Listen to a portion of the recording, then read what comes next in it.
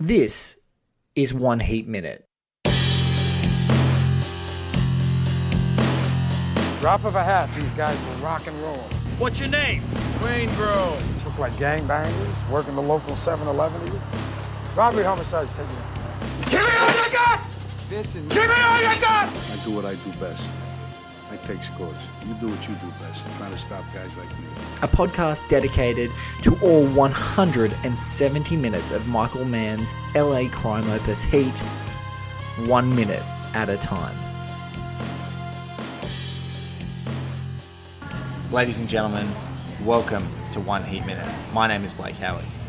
Let's just flash back in time. About July, August of last year, when I was coming up with this project, I tactically contacted a few people. You guys know, because you've heard me talk about Stu Coote, who's a veteran of the show, Luke Buckmaster, Garth Franklin. They've been on the show many times. But at that time, I emailed the gentleman that's sitting in front of me. This is one of the premium Heat fans in the entire world. He also happens to be an exceptional, talented filmmaker that now, with his debut, Hotel Mumbai, that's just had its Australian premiere, people around Australia and around the world know what I saw in his incredible film when we met, The Palace. The talent that this guy's got. His director of photography, the incredible Nick Remy Matthews, that merged the incredible real-life footage in Mumbai and stages in Adelaide into this effortlessly gorgeous-looking film, has already joined me on the show. And this man has been too busy until this very moment to talk to me. But it's perfect. Right now we're sitting in a cafe and we're about to discuss the 94th minute of Michael Mann's 1995 crime opus Heat. In fact, Robert De Niro's character Neil McCauley is literally telling Vincent Hanna about a dream where he doesn't have enough time. He is my good friend Anthony Maris. His incredible film Hotel Mumbai you're going to see in Oz in a wider release in April, but if you have been at a massive reception for it in Adelaide, we had a resounding reception. I got to watch this man tell the local crowd to stop clapping in his standing ovation because he was a bit embarrassed. Anthony Maris, welcome to the long overdue appearance on One Heat Minute. Good morning, Blake. How are you, sir? Mate, I'm good. I'm so happy that you're finally here. As am I. You're not even going to believe this, but last night, after probably a month of trying to coordinate it, my editing team got a package to me, and I picked it up from the apartment where I live, from the front reception area, whatever. And it was a big post pack, and they're like, "Look, it's for you. We know you'll probably like it. Your listeners probably won't believe it because the timing sounds like bullshit." But when I opened the package, it was an original poster from 1995 release of Heat in Australia. And I literally opened it just last night, and I thought, what a coincidence that today we're here speaking about the 94th minute of what is, one of the most inspirational films to me as a filmmaker, I got to say. So, great stuff. One of the things that folks are going to see in Hotel Mumbai is there's one strike. We're not going to talk about it in this minute. We're not going to get too distracted. We're going to dive straight into the minute because Anthony is, as I've said, a premium Heat fan. But in his film Hotel Mumbai, one of the things I was really struck by, and I've talked to a lot of people about it so far, is just the sound design in Hotel Mumbai echoes that of Heat. Like the gunfire in Hotel Mumbai had the audience around me jumping, leaping from their seats, so emotionally, deeply effective. And I was just reminded of this upcoming heist scene, which people, for a film made in 1995, no one really gets it, but you guys replicated that. The sheer terror that a gun actually has. None of this desperado Antonio Banderas diving through the air shooting your twin guns. Guns are scary things in real life and especially in the public, and you're deeply human and great film, mate. Congrats. Thank you, sir. Had all of it. Had it all. It's funny you mentioned that scene in Heat, because maybe looking back on it I can see it. It wasn't a conscious influence, to be honest, for that scene. We were trying more to just, I guess as you said, give the audiences a sense of, of what it felt like to go through that stuff. And it's brutal, and it's not pretty. So. No, there's no glamour. There's no glamour. There's no glamour in terror. We don't want to make it gratuitous. These are difficult things, so yeah. Well, look, we're going to dive into the minute. We'll probably talk about a bunch of stuff. I don't have much time with Anthony today, as much as I would have liked, because he's exceptionally busy, but I appreciate your time. We're going to watch together the 94th minute, then we're going to come back and we're going to talk about it. Let's do it. And I gotta wake myself up and stop breathing or I'll die in my sleep. You know what that's about? Yeah, having enough time. Enough time to do what you want to do. That's right. You doing it now? No, not yet.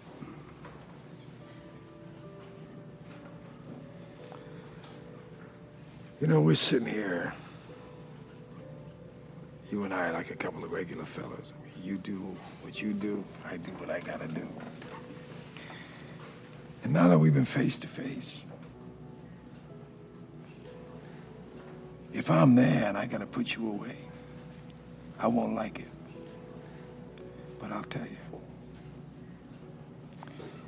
if it's between you and some poor bastard whose wife you're gonna turn into a widow, brother, I will not hesitate. Brother, you are going down. Now, what is really fun is not always do I get to watch the minute as someone is watching it, as we've just done. What I love about Anthony is he's mouthing every piece of dialogue that is happening in that scene. An annoying habit, yes. No, not a bad habit. It's probably my habit. I think if my wife had watched me watch this movie again, or anyone knows, I can say every line of dialogue before it's going to happen. And we're sitting in a cafe together. We are. And, you know, that scene's obviously the big scene in Heat. And, yeah, it's two masters at their profession who are now sort of taking a step off the battlefield and sort of sniffing each other out. It's a great scene.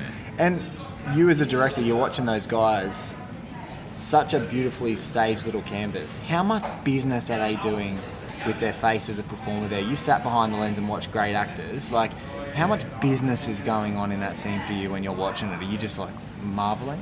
You know, Pacino and De Niro are legends, obviously, and I think with both of them, especially in that scene, it's very much they know that the camera's reading their thoughts, and they don't have to do too much. Yes. And you know, both of them, their own way, at least as far as I'm concerned, they're masters at saying so much with saying so little, obviously, and just knowing how to just be in their skin.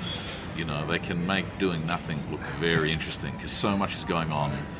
And again, yeah, I think they know the camera sees a lot, so I think they're just getting into a headspace, and we feel the rest. Yes.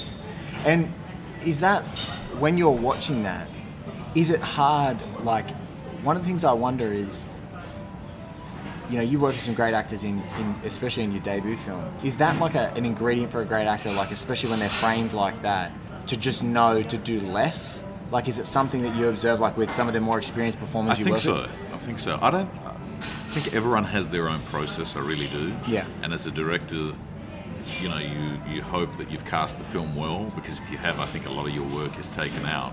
Or not a lot of your work, it's the wrong thing. You know, the magical ingredients aren't going to come from you. They're going to come from recognizing it in others. Yes. And at least for me on Hotel Mumbai, the biggest joy I had was, you know, we had a document, we had a script, but the way an actor can come in and breathe life into that script and show you things and make you feel things that you'd never intended, that's the real joy of it. Yes. And, you know, we just watched two masters do it there. Yeah. These guys, I want to ask Ant, because I haven't actually asked him, when did the obsession start for you with Heat? So what I haven't had a chance to talk about the podcast is, Ant, as busy as he is, he's a director, he's going through this process, is I could email Ant and ask him how he was going, how everything was going with the film and things like that, and occasionally when he got a chance he would message. But even if I just wanted to, you know, prod him and make him feel better, maybe put a smile on his face, I know I could flick a line of dialogue, usually from this cafe scene or from some other point in the film, and then I'd get a text back. I would always get a text. If I hadn't heard from Ant in a bit and just wanted to check in and see how he was doing, all I'd do is, you know, brother, you are going down. And something would come back, you know, something would go out there. When did you get obsessed with me? I was a teenager when it came out, and I think films can have a different impact on you depending on what era of your life you're watching them in. And I think with Heat, it's you know, it's different to a lot of the other types of films as a kid, as a teenager, you're used to watching. All of a sudden, you got something which is operating on a superficial level that as a teenager, you know, you like to watch things go bang. But there are all these other levels that even though you can't articulate, or you're maybe not consciously aware of what they are, you sense that there's way more to this story. Yes. And and I think it's from when I first watched it, I remember I hired it from a local video store, a Connell Street video store. The guy who owned that place, his name was Gary, and before he left from the UK, interestingly enough, this is similar to a character in Heat in a roundabout way. Before he left the UK, he got really smashed one night, and his mates tattooed on his chest on the night before he left, but made in the UK or made in London or something. It reminds me of that. You know, what do I look like then? Oh, the Bornaloos tattooed. But no, Gary supplied me my fix of films that I wasn't allowed to rent in other places. So. Congrats, thanks, Gary. Oh, look, and we all need enablers. We all need enablers for Heat when it kicks off. Yeah, no, I'm much the same. Saw it when I was young, and it just starts. And then, like you said, I think the very best films that you carry with you start to mean more when you can watch them 10 years later and go, I had no perception of what was going on in whole chunks of this movie. And in this scene, I love it so much because I'm like, this is the pièce de résistance scene, of course, but. And it's interesting because, like, I had actually seen Heat before I had seen Wild Bunch, which is kind of, you know, it's obviously, you know, like an urban reworking of it. And so I guess, you know, most people who are older got to see it the other way around. It's interesting to go back and see Wild Bunch after having seen Heat and be like, oh, it's like Heat. So no, that actually came from the other way around. And I've just heard that Mel Gibson is looking to do Wild Bunch. And he said he's found a way to approach the script. I read in a news item this morning, and I was like, did you read Heat again? Or did you watch Heat, Mel, when you're doing it? I have faith. I hope he does well with it. Yeah. Well, I mean, Peckinpah films, like everything. Yeah, everything is sacred and not. But it's like you said. That's. I don't think we've talked about a direct connection with Wild Bunch, but man loves Peckinpah. I'm pretty sure it was. I don't know. Well, you'd know better than I would, but I think that it feels like an urban. I thought the intention was he wanted to do Wild Bunch in the city, basically. Well, that's if you heard it here first, because I hadn't heard that direct inspiration, but I know that I think in his top 10 films there's Peckinpah in there. Yeah. Has to be. Gotta be. Yes. I mean, Peckinpah made the movies that Michael Mann made, like Dudes in Crisis. Yeah. At the End of the Road. This is what this movie is. This is what it is. It's so great. These two guys, have you met them in your travels, these guys? I haven't, but interestingly enough, Anupam Kher, who plays Hemant Oberoi, yes, I think has become pretty good friends with De Niro. And so he's in New York now filming a TV show called New Amsterdam. He'd worked with De Niro on Silver Linings Playbook. Yes. And they're great together. They're great together. They catch up now. I see Instagram videos where like De Niro is singing Happy Birthday with him. It's totally surreal because, you know, he's definitely he's a titan, you know, for me at least. And they're mates, so hopefully he gets to see Hotel Mumbai soon. But no, I've never met him directly. No, that's cool. Well, look, you know, I'm just wondering. So, what is it about, do you think, you know, you're a screenwriter too now, what is it about the dialogue in this movie that just seems so out of time and cool? Because I wonder in this particular sequence, like, they capture something amazing because they can, especially the dream sequences that we're sort of tailing onto, they did a lot of improv together. So, like, you know, it's almost like they're spilling their guts about exactly what they feel the characters' inner workings are. And so, like you said, there's the effortless sort of inner workings. We're reading their mind, but they're sort of spilling their guts at the same time, which is great. What do you think about, like, why it makes it so cool? Why it's so damn quotable? In this scene in particular, or throughout the film? Throughout the film, but it's kind of both. I don't know. It's so effortless. And it feels very grounded in a reality which it doesn't feel like any of it's written. Yes. It really, you know, everyone and every director really, I guess, is, in a one way or another, is trying to create the illusion of the first time. Yes. With whatever they're doing, you know, trying to be in the moment. Heat, for me, feels like that. Maybe, I guess you could point to lines that, you know, don't live up to that if you really take a microscope out. But on the whole, if you decide to do a 170 episode podcast. Well, and yes, exactly. So I'm actually speaking to someone. But it is. It's, throughout it, doesn't matter who's saying it. We quote with Nick a lot, my cinematographer, different lines, and even if they're very random. So you got, it's just flying around. So you got to know how to grab it. See, I know how to grab it. Just random, bits like that.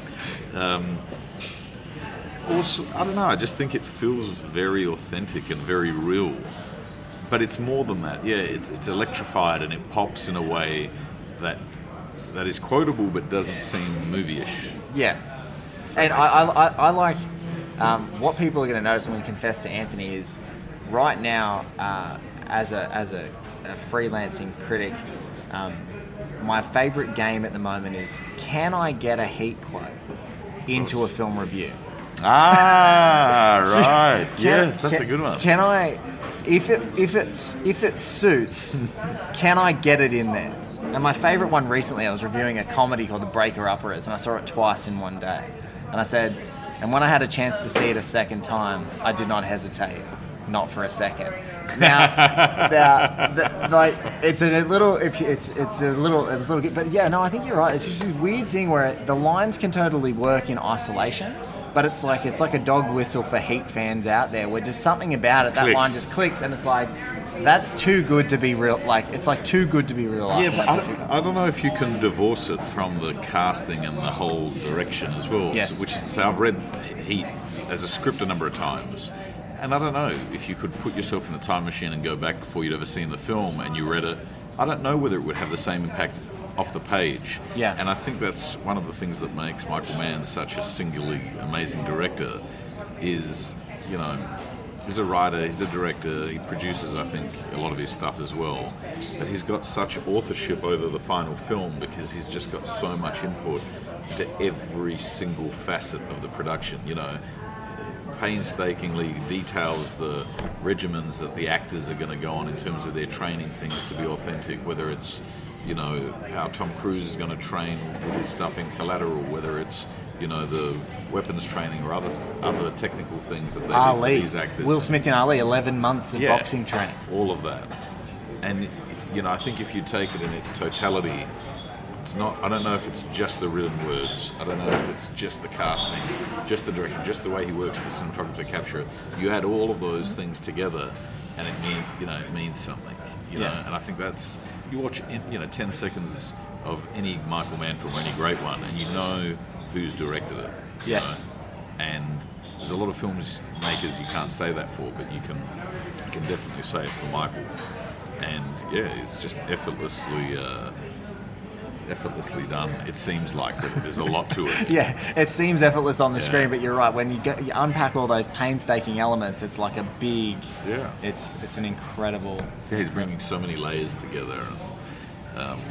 It's funny you said that because in this particular script and in this scene, De Niro, Art Linson. So Michael Mann wrote Heat after he'd done LA Takedown. He writes. He expands it into Heat. And Art, the famous, incredible producer, and he wrote a fantastic book. I'll have to find the book name and I'll put it in the post when we post this episode. Art Linson wrote a great book just about producing, an incredible producer. And he read the script and Michael Mann's like, I'm going to give this to someone to direct. And Art Linson read the script and he goes, you are a madman if you don't direct this film. Like, this is your next project. Why did he want it? Because he felt he covered that ground on LA Takedown? Maybe, yeah. I think he was like, I think I've covered the ground. Maybe I'm just going to write it and give it. It's just, this is something I'm just working on. And Art Linson was that person that said, no, you're not going to do it. And the great one is that, that De Niro himself was the first guy that read the script and was reading for Neil. Like, Neil was the role that he was going to take. And then as soon as he'd signed on, they got Pacino first. They were the first two guys. And even De Niro said at times, he goes, look, if I'd read this script, the script was so good that I was desperate to have Neil. He said, but if Al had read it first and took Neil, I would have taken Vincent. Wow. So it's like a weird... Well, thank you, Art Linson, then. If in case Art Linson hasn't listened to the show, thank you. Thank you, sir. Thank you for doing it. But yeah, it's that weird thing of like, and I've read the script too, there's something about the lines on the page, even the most subtle of tweaks, a dropping of a word, an increasing the cadence. Because, folks, if you ever read a script, none of the pacing's there, none of the delivery's there, and these guys, and just little lines. My other favourite one that I'd like to text Anthony time and time again is ferocious Arnhem. I really like that. It's funny, you might have covered this as well before, but I read on the internet or somewhere that Pacino said he played Hannah as though he was a coke addict. Yes. And it's interesting because obviously the wife is hooked on prescription medication. Yes. And even though for whatever reason they didn't show, Vincent actually doing that, you go back and watch the film with that knowledge, which I did, and it's like, of course he is. Like, that makes it makes so much sense now. It makes more sense, yeah. I like the mania. I think that's one thing. It works totally. Totally, because he's, people are like, he's such a manic performance. I go, just go back and see when he's actually acting manic. Absolutely. And there's a reason for the character to be doing it. And it's only in every scene where he's trying to intimidate someone. He just goes crazy and does up and down. He's not manic when he's looking at the body of the woman on the ground. He's not manic when he finds, the girl with the slit wrist, his stepdaughter. It's a nuanced performance, but I think he's intentionally bold in those other parts. Yes, I love that. Well, look, I know we don't have much time to go, right, because Anne is incredibly busy, but what I wanted to say is, mate, thank you so much for being a part of the show. Thank you. Huge congratulations on the film. It was incredible. I really enjoyed it, and I got to be a part of it in that screening with your ovation, and I was completely chuffed for you. So...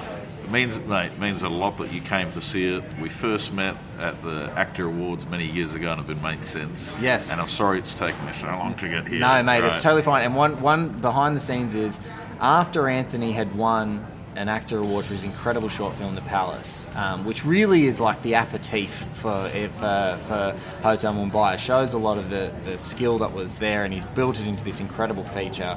I watched Anthony eat a gyros and spill garlic sauce on his newly awarded actor award. Terrible. It was but he was such a down-to-earth and grounded dude that I just cacked myself and I couldn't believe it. It was so amazing. Thank you, mate, for being a part of the show. Thank you, sir. And just one final question for fans, because sometimes there are digressions in the show we go for many times. How beautiful is Armie Hammer in real life? It's unbelievable. He's so smooth, such a legend. And both Dev and Armie, we were here for the Adelaide Film Festival, and I just said to a couple of people, like, oh, Dev, he's so great. And I said, yeah, and also, not only are they both charming, but Armie Hammer is like Farrah Fawcett beautiful as a man. It's scary. He's a charmer, mate. He pulls the moves. He's cool. A really cool guy. All right, guys, thank you so much for listening to this tight but I think really loaded episode of One Heat Minute. And thank you so much for being a part of the show. And we'll catch you on another episode of One Heat Minute just around the corner. Thank you.